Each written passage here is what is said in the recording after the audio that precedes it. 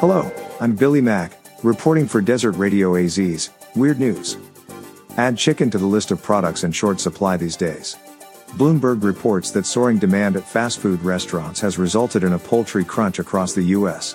The Bojangles chain reported a system-wide shortage of chicken tenders this week, while industry behemoth KFC says it is just managing to keep up with demand for its new chicken sandwich. Blame Popeyes, who introduced a chicken sandwich in 2019 that went viral, sold out quickly, and prompted other chains to launch their own versions. KFC's new menu entry, for example, is selling twice as quickly as a typical new sandwich.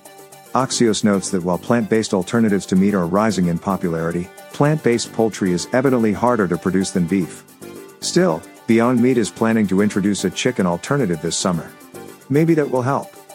For Desert Radio AZ, I'm Billy Mack. Thanks for listening.